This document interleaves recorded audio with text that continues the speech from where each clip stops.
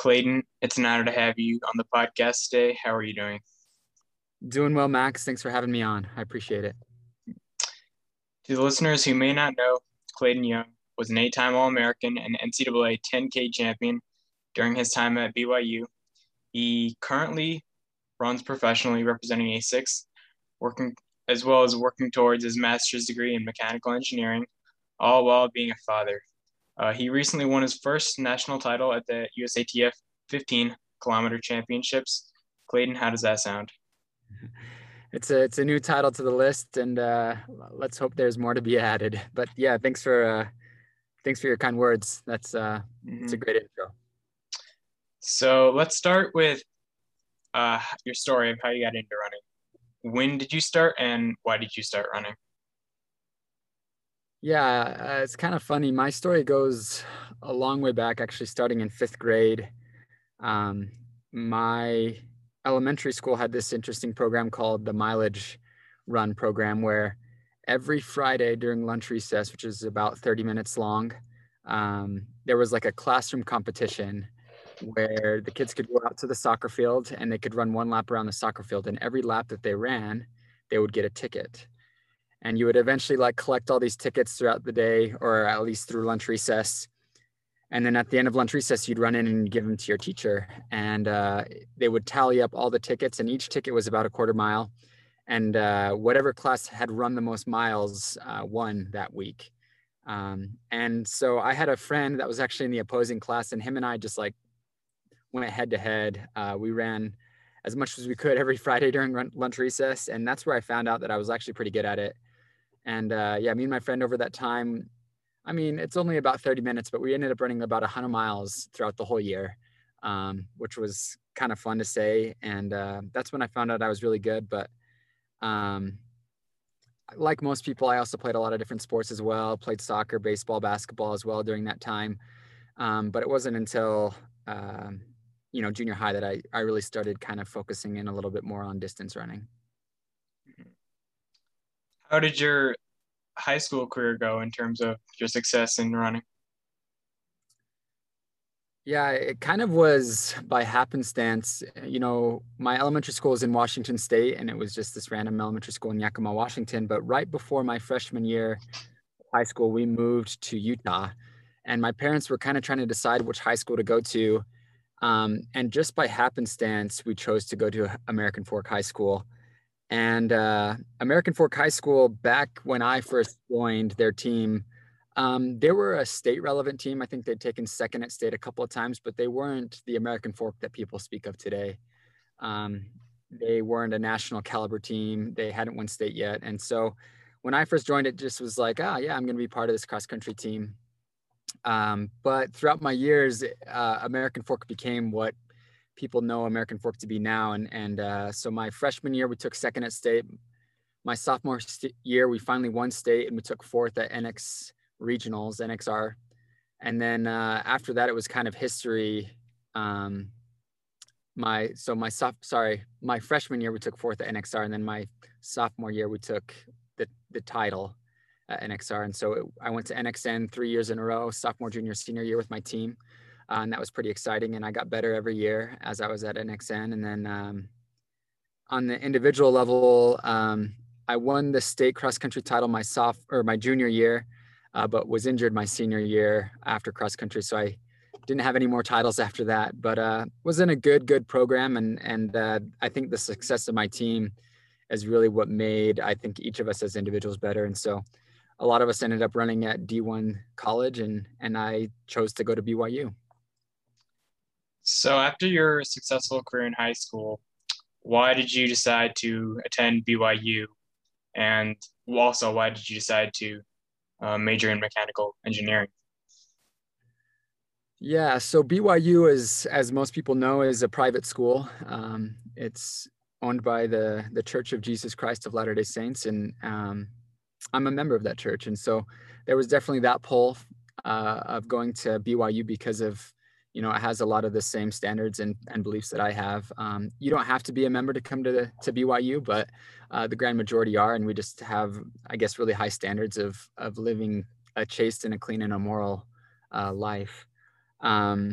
but beyond that, I mean, obviously I was good at running in high school and I wanted to continue that dream. And so luckily those two dreams kind of aligned, where BYU also was a pretty dominant powerhouse when it came to distance running.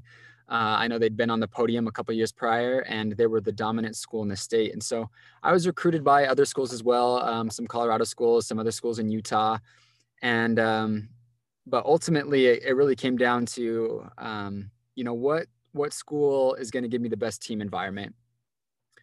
So that was one big thing. And I knew BYU had a good team environment. What school had my beliefs, and obviously BYU had that. And then also what school had my major. There were a lot of other schools I was looking at, even in Utah and Colorado, that, checked the boxes for those first two. They still had a great environment and they had a great running team, but not all of them had my major. And I decided in high school that I really kind of had an inclination towards engineering in general. I was the kid that loved, Legos and computers and Connects and all that jazz. And I wasn't a super nerd, but I loved physics and all that jazz as well. And kind of had a good mind when it came to math. And so I knew that that's kind of what I wanted. And so BYU had a great mechanical engineering program. And so that's why I decided to go to BYU. And I think also one more big thing is that BYU was very, very team oriented. I had ran really good at American Fork because of the team that I was a part of. And I wanted to be part of a team that also had that success. There's a lot of standouts in running. You have that one kid in the middle of nowhere that has no team at all that can run really, really well. And that happens on the collegiate level as well. But for me, I found that I thrived the most in a team environment. And so that's what I wanted. Mm-hmm. But yeah, that's kind of how I decided to come to BYU and why I chose mechanical engineering. So mechanical engineering sounds like a very challenging field of study. So how did you balance it while training and competing at such a high level? And how do you still balance it while training and competing at such a high level?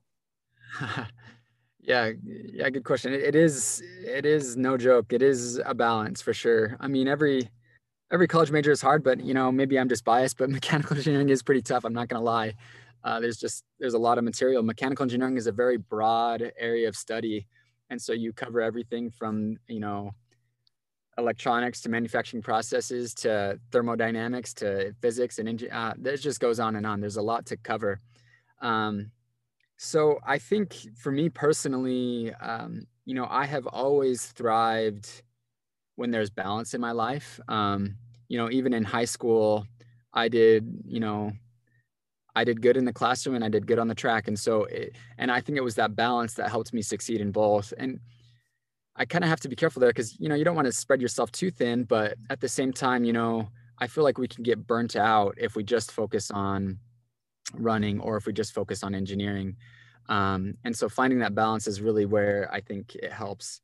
So in college, I mean, it really came down to time management. There's not a lot of free time when you're running 70, 80, 90, 100 miles a week, and then also doing weightlifting and doing your recovery and time in the training room and abs and all that jazz. And it's no joke either when you're taking 15 credits of pretty thick classes. And so it's all about just time management, cutting out all the excess fluff, and focusing on what's most important. Nothing you haven't heard before. But also I think there is also a balance of the difference between an A- and an A is maybe 80% work, whereas the difference between a B+ and an A- is only 20% work. And so, it's kind of maximizing, you don't have to be nitty gritty in everything either. I did good in college and it was good enough for me to be able to get into the master's program here and to have that fully funded. And so I did do well in school, but I also knew kind of what mattered most. Sometimes you can spend too much time on things that only give you this much return. And that's the same in running too. You can spend so much time, researching to death how to do the perfect plyometric, but really what you need to do is you need to focus on running more miles and running faster. So it's focusing on what matters most, I think, is also a big part of that.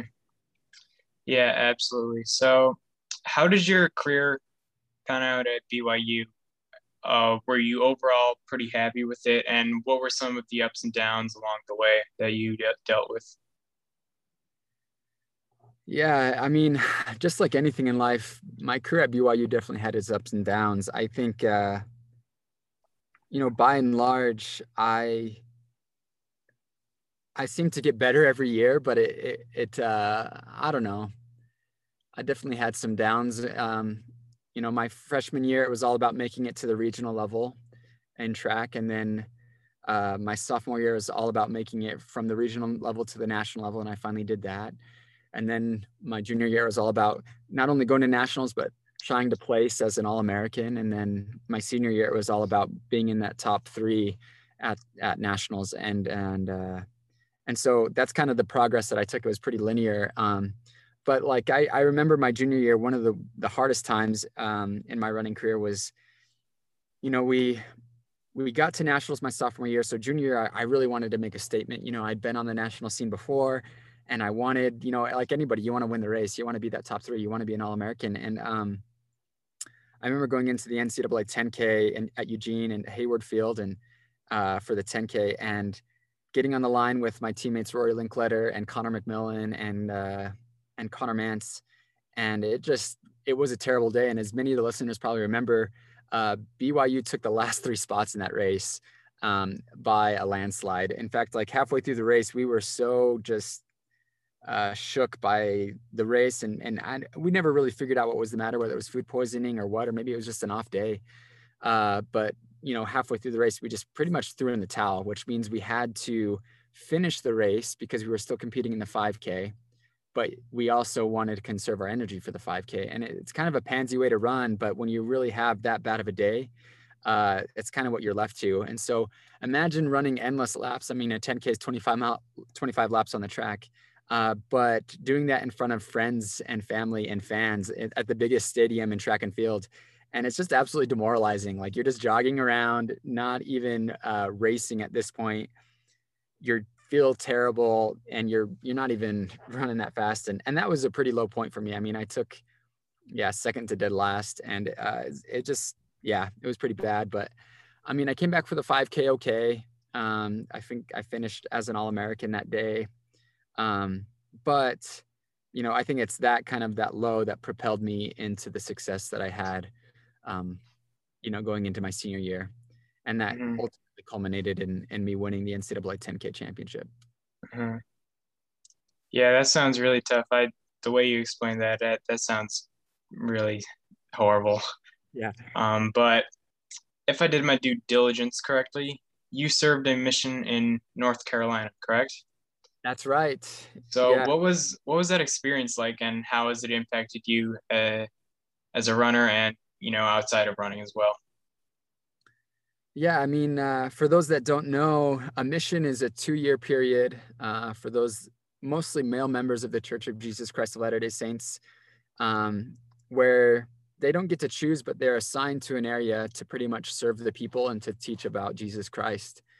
And so I was assigned to North Carolina stateside, which is pretty rare. I think, some of my other teammates went to Uganda, to Mexico, to Peru, to all over the world. But I got assigned to North Carolina and speaking Spanish, though. And that's pretty daunting, especially as someone that is coming off a pretty good high school career. You have all your scholarship lined up. You have everything going for you. You're fit, you're fast. And on the mission, it's a very structured schedule. It's a lot of service work. It's a lot of studying. And it's just a lot of just being out and about as well. And there's little to no time for exercise. And so we are assigned 30 minutes every morning at 6:30 in the morning for exercise. And another key rule, as many listeners probably know, is you also always have to stay with your companion. So if you want to exercise, but your companion kind of doesn't really want to, you're pretty limited, which means you're kind of running either back and forth, or you're just in the apartment doing push-ups and sit-ups or jump rope. But you're really limited in how much exercise you can do. And so that's pretty daunting for someone that's like, a runner that's used to running 50 miles a week to pretty much going to nothing. And so on my mission, I gained 25, 30 pounds pretty quick in my mission, within 3 months of my mission, and really kind of had to forget running for a while. And, it was always in the back of my mind. And there was a lot of, anxiety and nervousness about like, man, will I ever run again at the level that I did?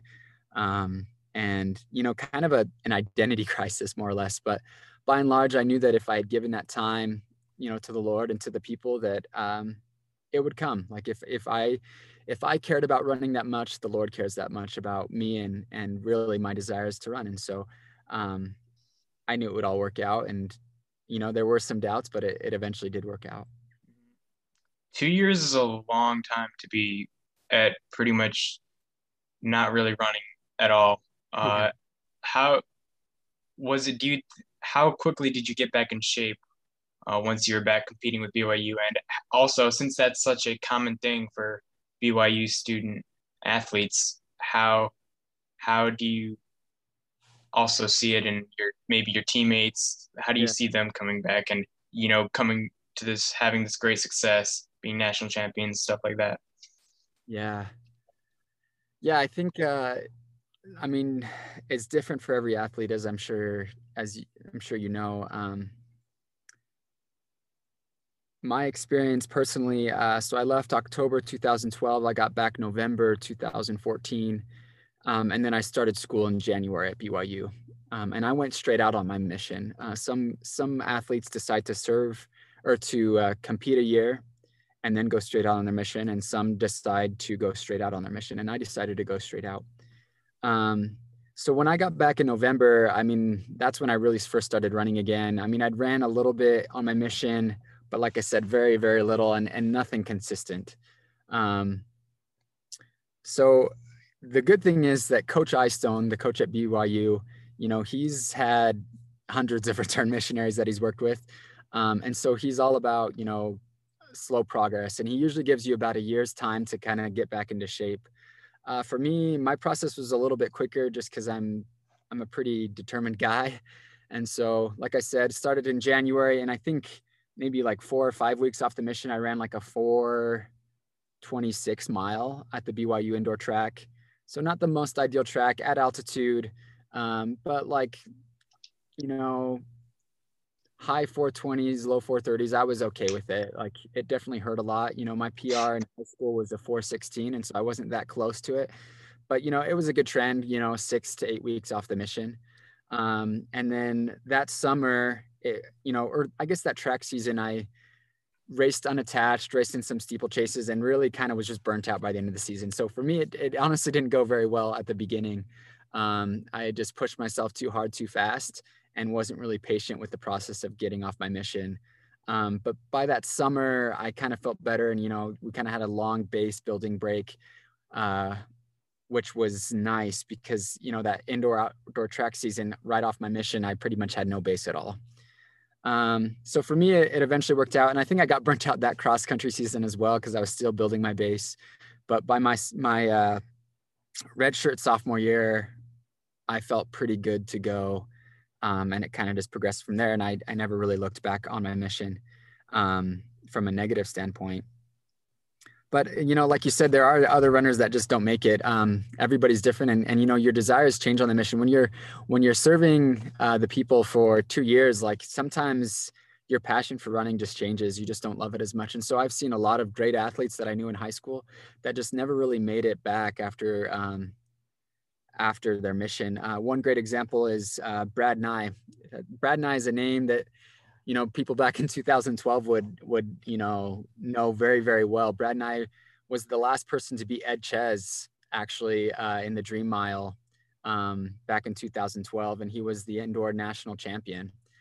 Brad Nye was a really, really good runner out of Utah, and he ran a little bit for BYU before his mission, left on his mission, came back, and he really tried to get back into it, but never did.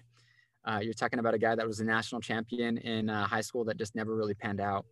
And that's just one example. I've seen maybe half a dozen to 10 guys that just, were stellar guys, sub-9 guys in high school, 4:10 guys in high school that just never really panned out. And so it kind of is a hit or miss. And so that's why I kind of argue that, while the mission is, there's a lot of discussion out there of like, okay, is the mission an advantage or a disadvantage? And really, I think it's both. I think for some people, it really does help them out, both from a mental maturity standpoint and from a physical maturity standpoint. But others, it just absolutely kills the dream. And I think while the mission is the priority, yeah, it is kind of sad to see some guys that just never really find their love for running once again. Mm-hmm. So going back to 2019, when you won the NCAA 10K outdoor championships, what did this mean for you? And going into it, was your goal to win?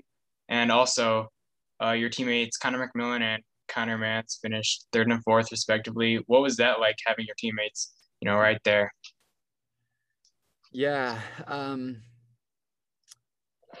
Going into that 10K, there was a lot of maybe anxiety from the previous year, right? We had gone in my junior year ready to dominate, and we took the last 3 spots in the NCAA.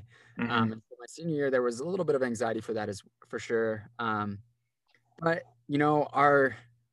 our races up to that point had been some of the best races we've ever had. Some big time PRs in the 10K and the 5K, and we were going into it with Connor Mance and Connor McMillan and I with the top 3 fastest times in the NCAA. And that doesn't mean very much in the 10K, because sometimes some people are just getting the qualifier, just moving on to the next round, nothing big. But, that did give us a little bit of confidence.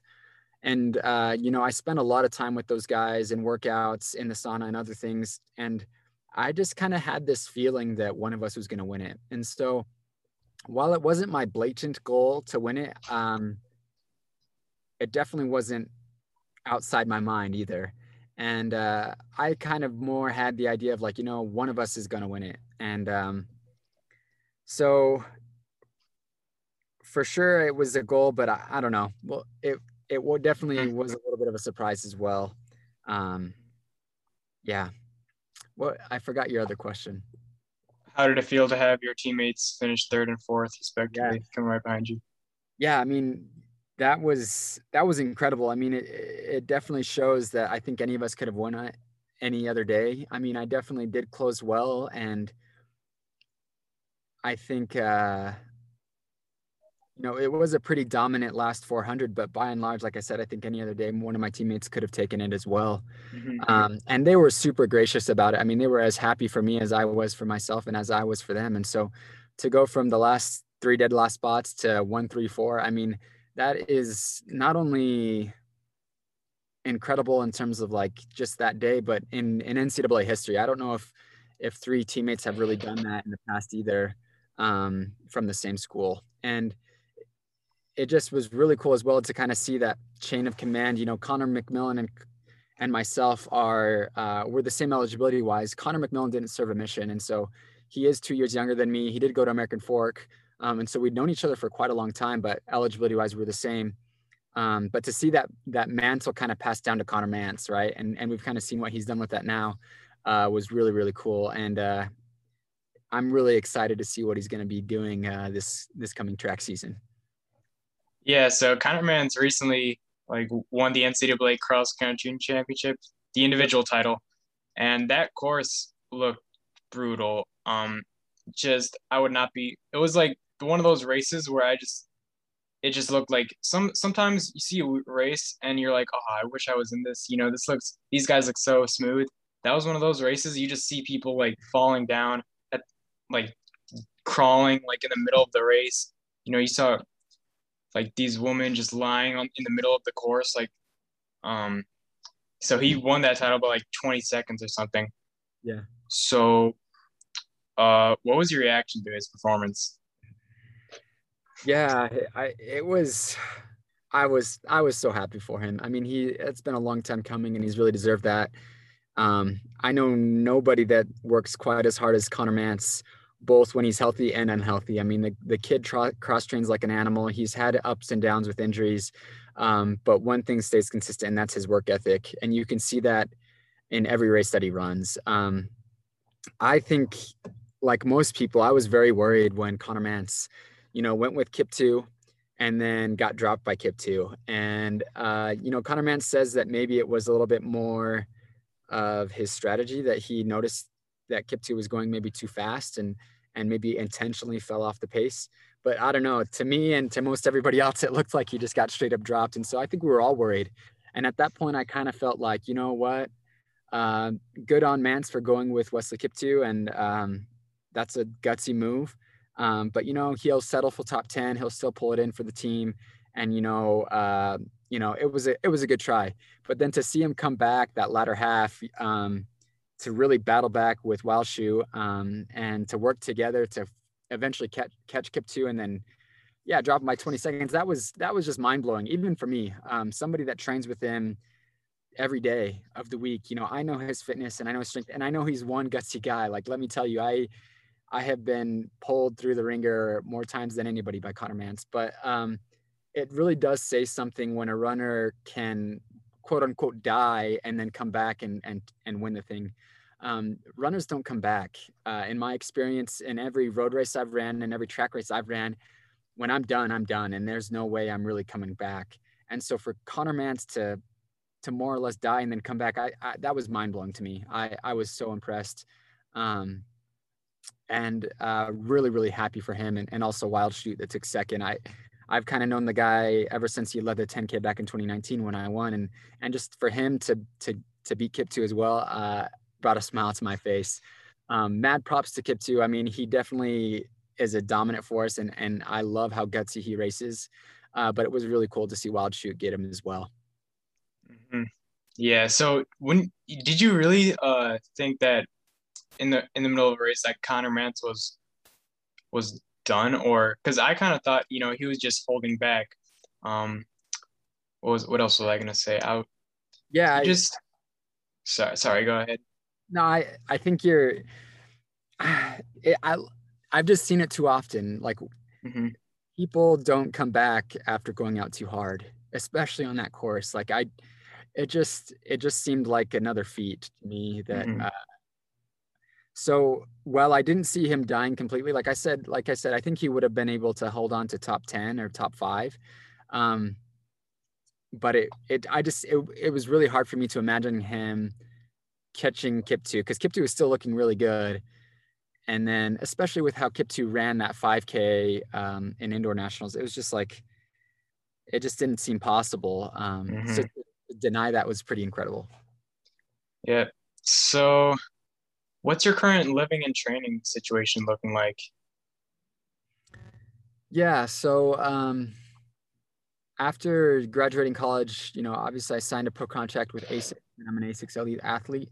And that was pretty calculated as well. I mean, there's a lot of training groups out there, and I wanted to keep all my options open, but ultimately I decided to stay here in Provo, Utah, and train with the BYU team, and train with my training partners that I currently have, such as Connor McMillan, who also graduated, Jared Ward, who's an Olympian in the marathon, and then to stay being coached by my college coach, Coach Eystone, who's a 2-time Olympian as well, and dominant 10K runner as well. So I just had a lot of good things going for me here at BYU, along with my master's degree.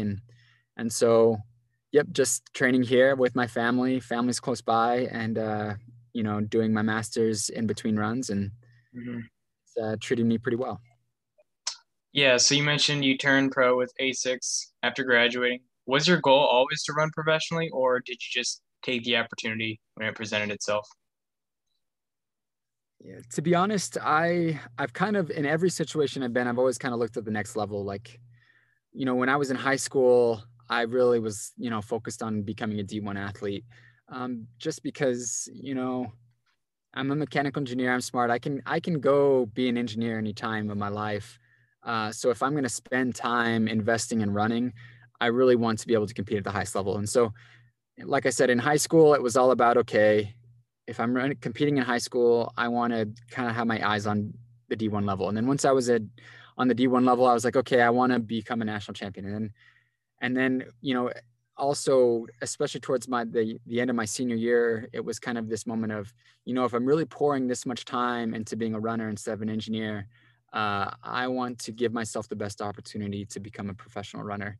And I knew those chances were really slim, and there was definitely a little bit of luck involved, but ultimately, I wouldn't rule it outside my mind. And kind of, the next step of that for me right now is like, okay, now that I'm a professional runner, what can I do to make an Olympic team? That's really the next goal for me. And then once I make an Olympic team, what can I do to medal, right? So Mm-hmm. it's not going all the way to getting an Olympic gold medal, but it's just one step at a time. So like I said, my next goal is to make an Olympic team or a US team. So that's kind of the progression I've taken. Uh-huh. So recently you've been having kind of rough season on the track, and then you come and win the USATF 15-kilometer championships. So first of all, what was the reasoning behind maybe having not the best season recently since you turned pro, and what did it mean to win the USATF 15-kilometer championships? Yeah, great questions. I think running is pretty interesting. Sometimes we don't know all the answers, and that's kind of how life is too. We think we know all the answers when it comes to why we got a bad grade, or why our relationships with others are not going well, or this or that and the other. But it's kind of the same with running. Sometimes we don't have all the answers. And so right now it's kind of a little bit easier to look back and maybe find some of those answers, but I don't think I know all of the answers of why my last 6 months on the track has been so terrible. But one big part of it has been just health in general. At BYU, we got frequent blood checks to make sure everything was checking out okay. But since being a pro, I hadn't had blood work done in a while, which kind of was my fault. So after racing the 3K at UW, at the University of Washington, I finally decided to kind of open that door. It's a door that you don't want to open often, because if your blood work comes back okay, you kind of think you're a head case. And so I kind of had to be careful with that. And so decided to get my blood work done, and my iron came back the lowest it's ever had, the lowest it's ever been. And I've always had low iron throughout college, and I've kind of always dealt with it and kind of shrugged it off. There wasn't much I could do about it, but this time it was really low. And so obviously, kind of upped my supplement, and then had to take some other steps with iron IVs to be able to get my iron back up to a new level. And so I think that's definitely helped a lot, both the placebo effect and the actual effect of it. But that's been a big part of it. And then I think another big part of it is just maybe just the progression of my training. It definitely helps, because I had gone from the track to the roads and then back to the track. Going back to the track was a little bit tough for me in terms of getting used to spikes again. And so I'm still just trying to get used to spikes again. I had kind of been injured after the Olympic Trials Marathon back in February of 2020. And so I kind of stayed away from spikes and minimalist shoes for a while. And I think that kind of hurt me. And so I'm still trying to get used to, getting on a pair of spikes and rolling. And so going into that 15K champs with, the blood work that I'd done and the changes in my iron, and then also being able to wear the new Asics Metaspeed Sky, which is a shoe that is absolutely incredible. That isn't a track spike, but more of a super shoe that competes with the Vaporfly. I think that helped quite a bit as well.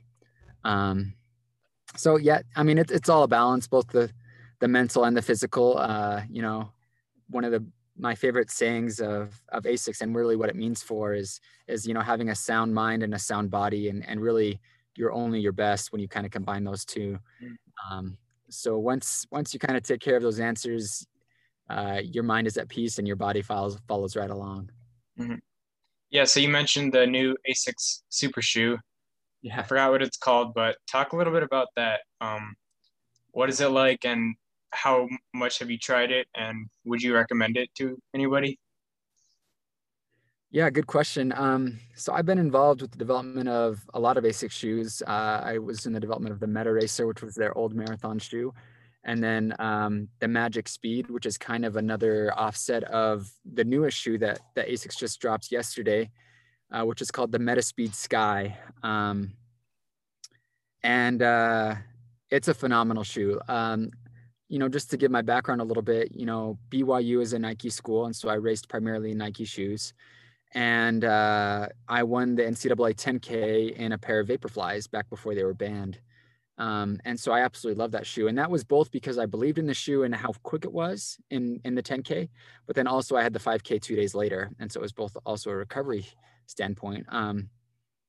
but yeah, so obviously the Vaporfly has been dominating the industry for the last 5-6 years. And honestly, nobody has been able to really compete, in my opinion. So when I got the Metaspeed Sky, I got the Metaspeed Sky, the final version or the prototype version that I was going to wear for the 15K champs the Tuesday before I raced. So I raced on Saturday, got it on Tuesday, or got it on Tuesday, raced on Saturday, I should say. And it definitely was like, whoa, this is a stack height that I haven't seen before in an Asics shoe. And this is probably one of the lightest, super shoes that I've ever held. And putting it on, and it immediately brought a smile to my face. I mean, just walking around in it and doing high knees and everything, it really brought back, honestly, a lot of nostalgia to the Vaporfly. And it's been since 2019 since I've worn the Vaporfly, because I am an Asics athlete. But it was like, okay, now we're competing, and not only are we competing, but maybe we have something that's better than I remember. Leave it to the reviewers to make those decisions, but I think it definitely competes with the Nike Vaporfly. And not only that, but it might take the cake at this point. And so I was absolutely thrilled going into the 15K champs with that shoe. It's kind of funny, like you're with all the pro athletes and everybody finishes their warm up and they're all busting out their super shoes and their brands and their loyalties. And so I busted mine out, and I just was like, yeah, this is my weapon that I'm bringing to the start line today. And I was pretty happy about it. And throughout the race, it was just incredible. Got out well, and kind of like what I maybe mentioned in one of my recent Instagram posts was about how, you get going in a race, and in a race, to me personally, like my best races are when I'm not thinking about my shoes. I'm not thinking about my spikes or my shoes.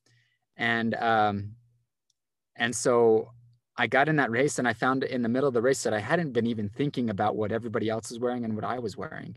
That it just was so natural. I was keeping up. I felt good. I felt confident. And I think that's how racing should be. Like I love the new technology, but I hate the discrepancy in shoes. Mm-hmm. To make it more of an equal playing field just makes me smile, because it's more about, who is the fittest guy on the line and who's got Mm-hmm. the most guts.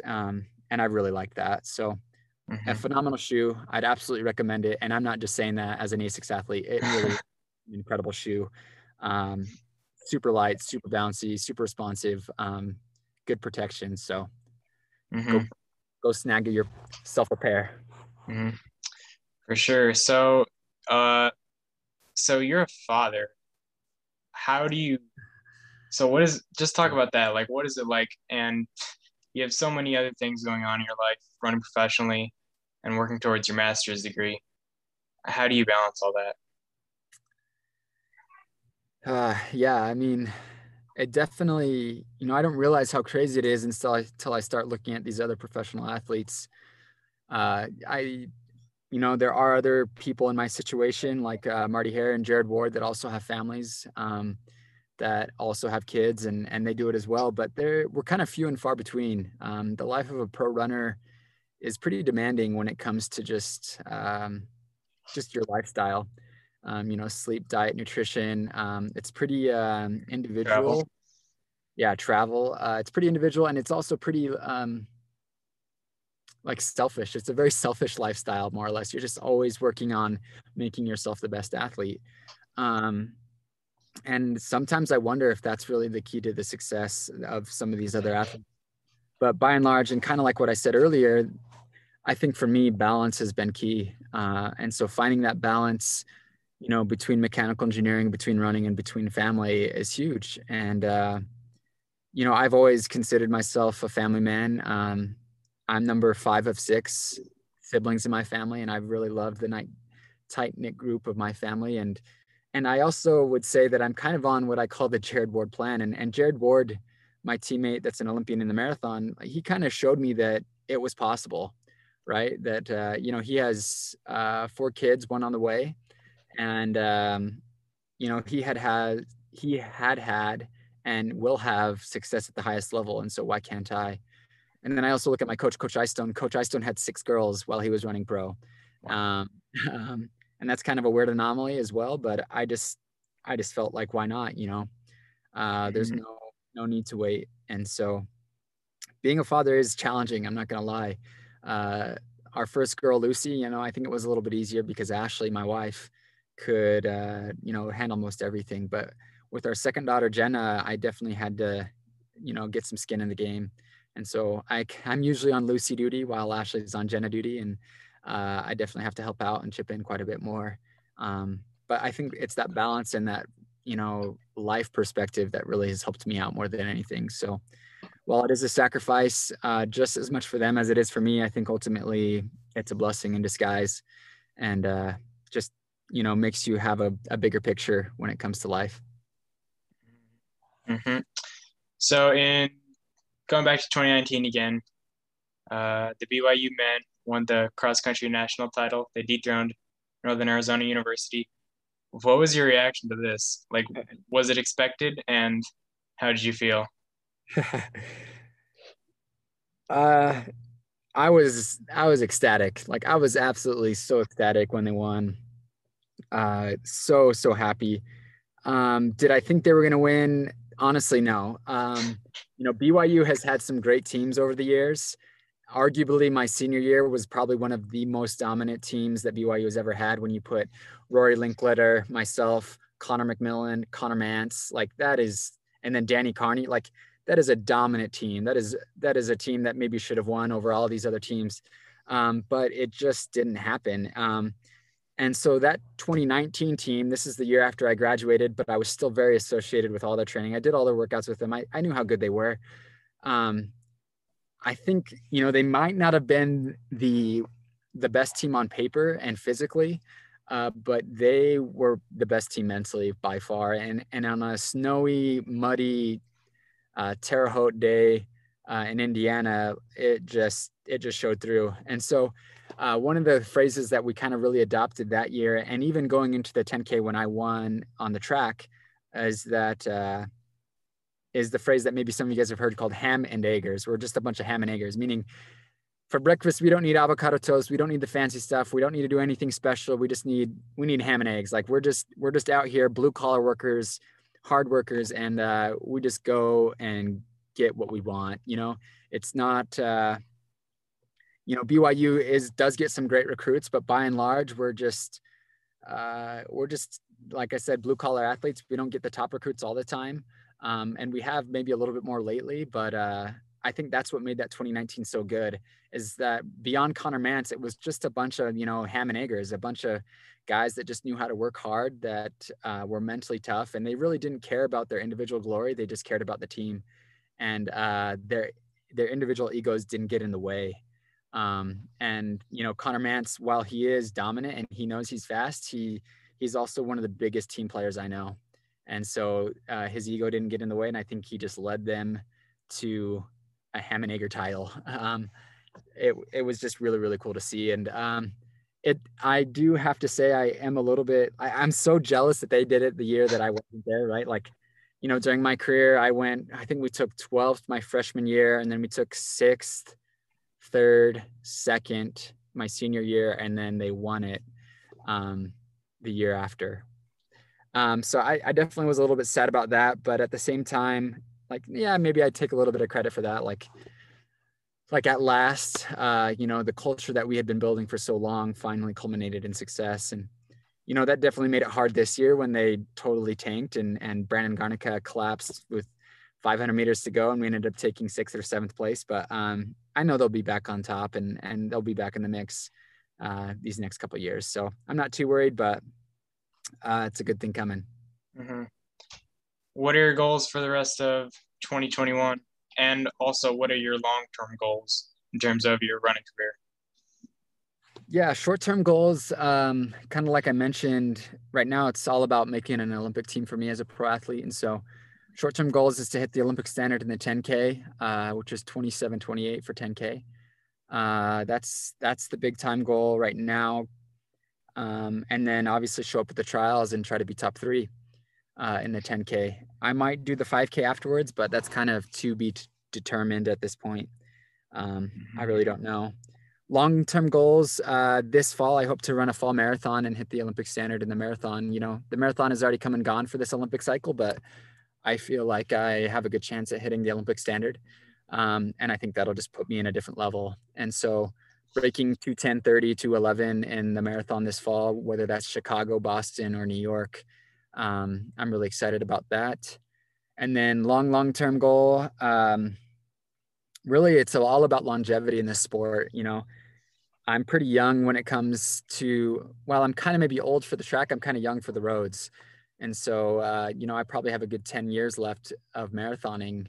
And so long-term goal is to, get to the marathon and give a good go at it and make some Olympic teams and make American distance running great again.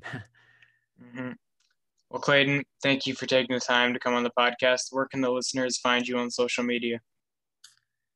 Yeah, Max, thanks for having me. I appreciate it. You can find me on Instagram or Strava. Just search my name. Strava handle is _Clayton_Young_. And Strava, I'm sure you can find me, Clayton Young. Convince me and maybe I'll start a YouTube or a Twitter, but I'm not on there yet. Don't have enough clout yet or swag, but we'll get there. But yeah, that's where you can find me and let me know if you have any questions or anything else I can help out with. But once again, Max, thanks for having me. I appreciate it. Yeah, well, one more question since you mentioned it. What do you think about all the new runners getting on social media, starting YouTube channels, and bringing social media into the running world? What do you think about it? As a pro athlete, when I see the investment that companies have in athletes, and what Asics has done for me, I think it's honestly great. If there's anything that I can do to help Asics in the bottom line, especially a company that not only, okay, yes, they pay me, but a company that I believe in, and I honestly mean that. I initially signed with Asics and I felt pretty good about it, but the more and more I've been with Asics, the more and more I've realized how incredible Asics is as a company, and the products that they make, and the people that they are, the people that I work with, that they know me, that they know my name. And that's not true for all companies, sadly. As a professional athlete, I've kind of been exposed to some other sponsors and with other athletes that I train with, maybe not here in Provo, but everywhere else. And it's just sad. It really is. So I'm really, really grateful to be part of Asics. And so social media, anything I can do to help them out and them to help me out, I absolutely love. I love all the YouTube stuff that's coming out. My latest favorite is actually Morgan McDonald's channel. I think he does a really great job at, bringing humor while still inspiring the younger generation, and good on him for doing that. I raced against him a lot in college, and obviously he had a devastating kick and I tried to hold on. But it's really cool to see the real side of Morgan McDonald. I guess real side, more or less. That he really is just another dude out there that loves to grind and run. And so I think it's good for the sport. And I hope to maybe get in that field eventually. I love my drone footage that I shoot every now and then. And I love, miking up and I have tons of footage of our workouts and things that I've done with cameras and stuff, but I just haven't bridged the gap to get the guts enough to put it up on YouTube. But I think it's really fun. Mm-hmm. Yeah, I agree. I love Morgan McDonald's YouTube channel as well. Morgan McDonald, if you're listening, please come on the podcast. Hopefully soon. So yeah, if you're still listening, thank you for listening, and peace.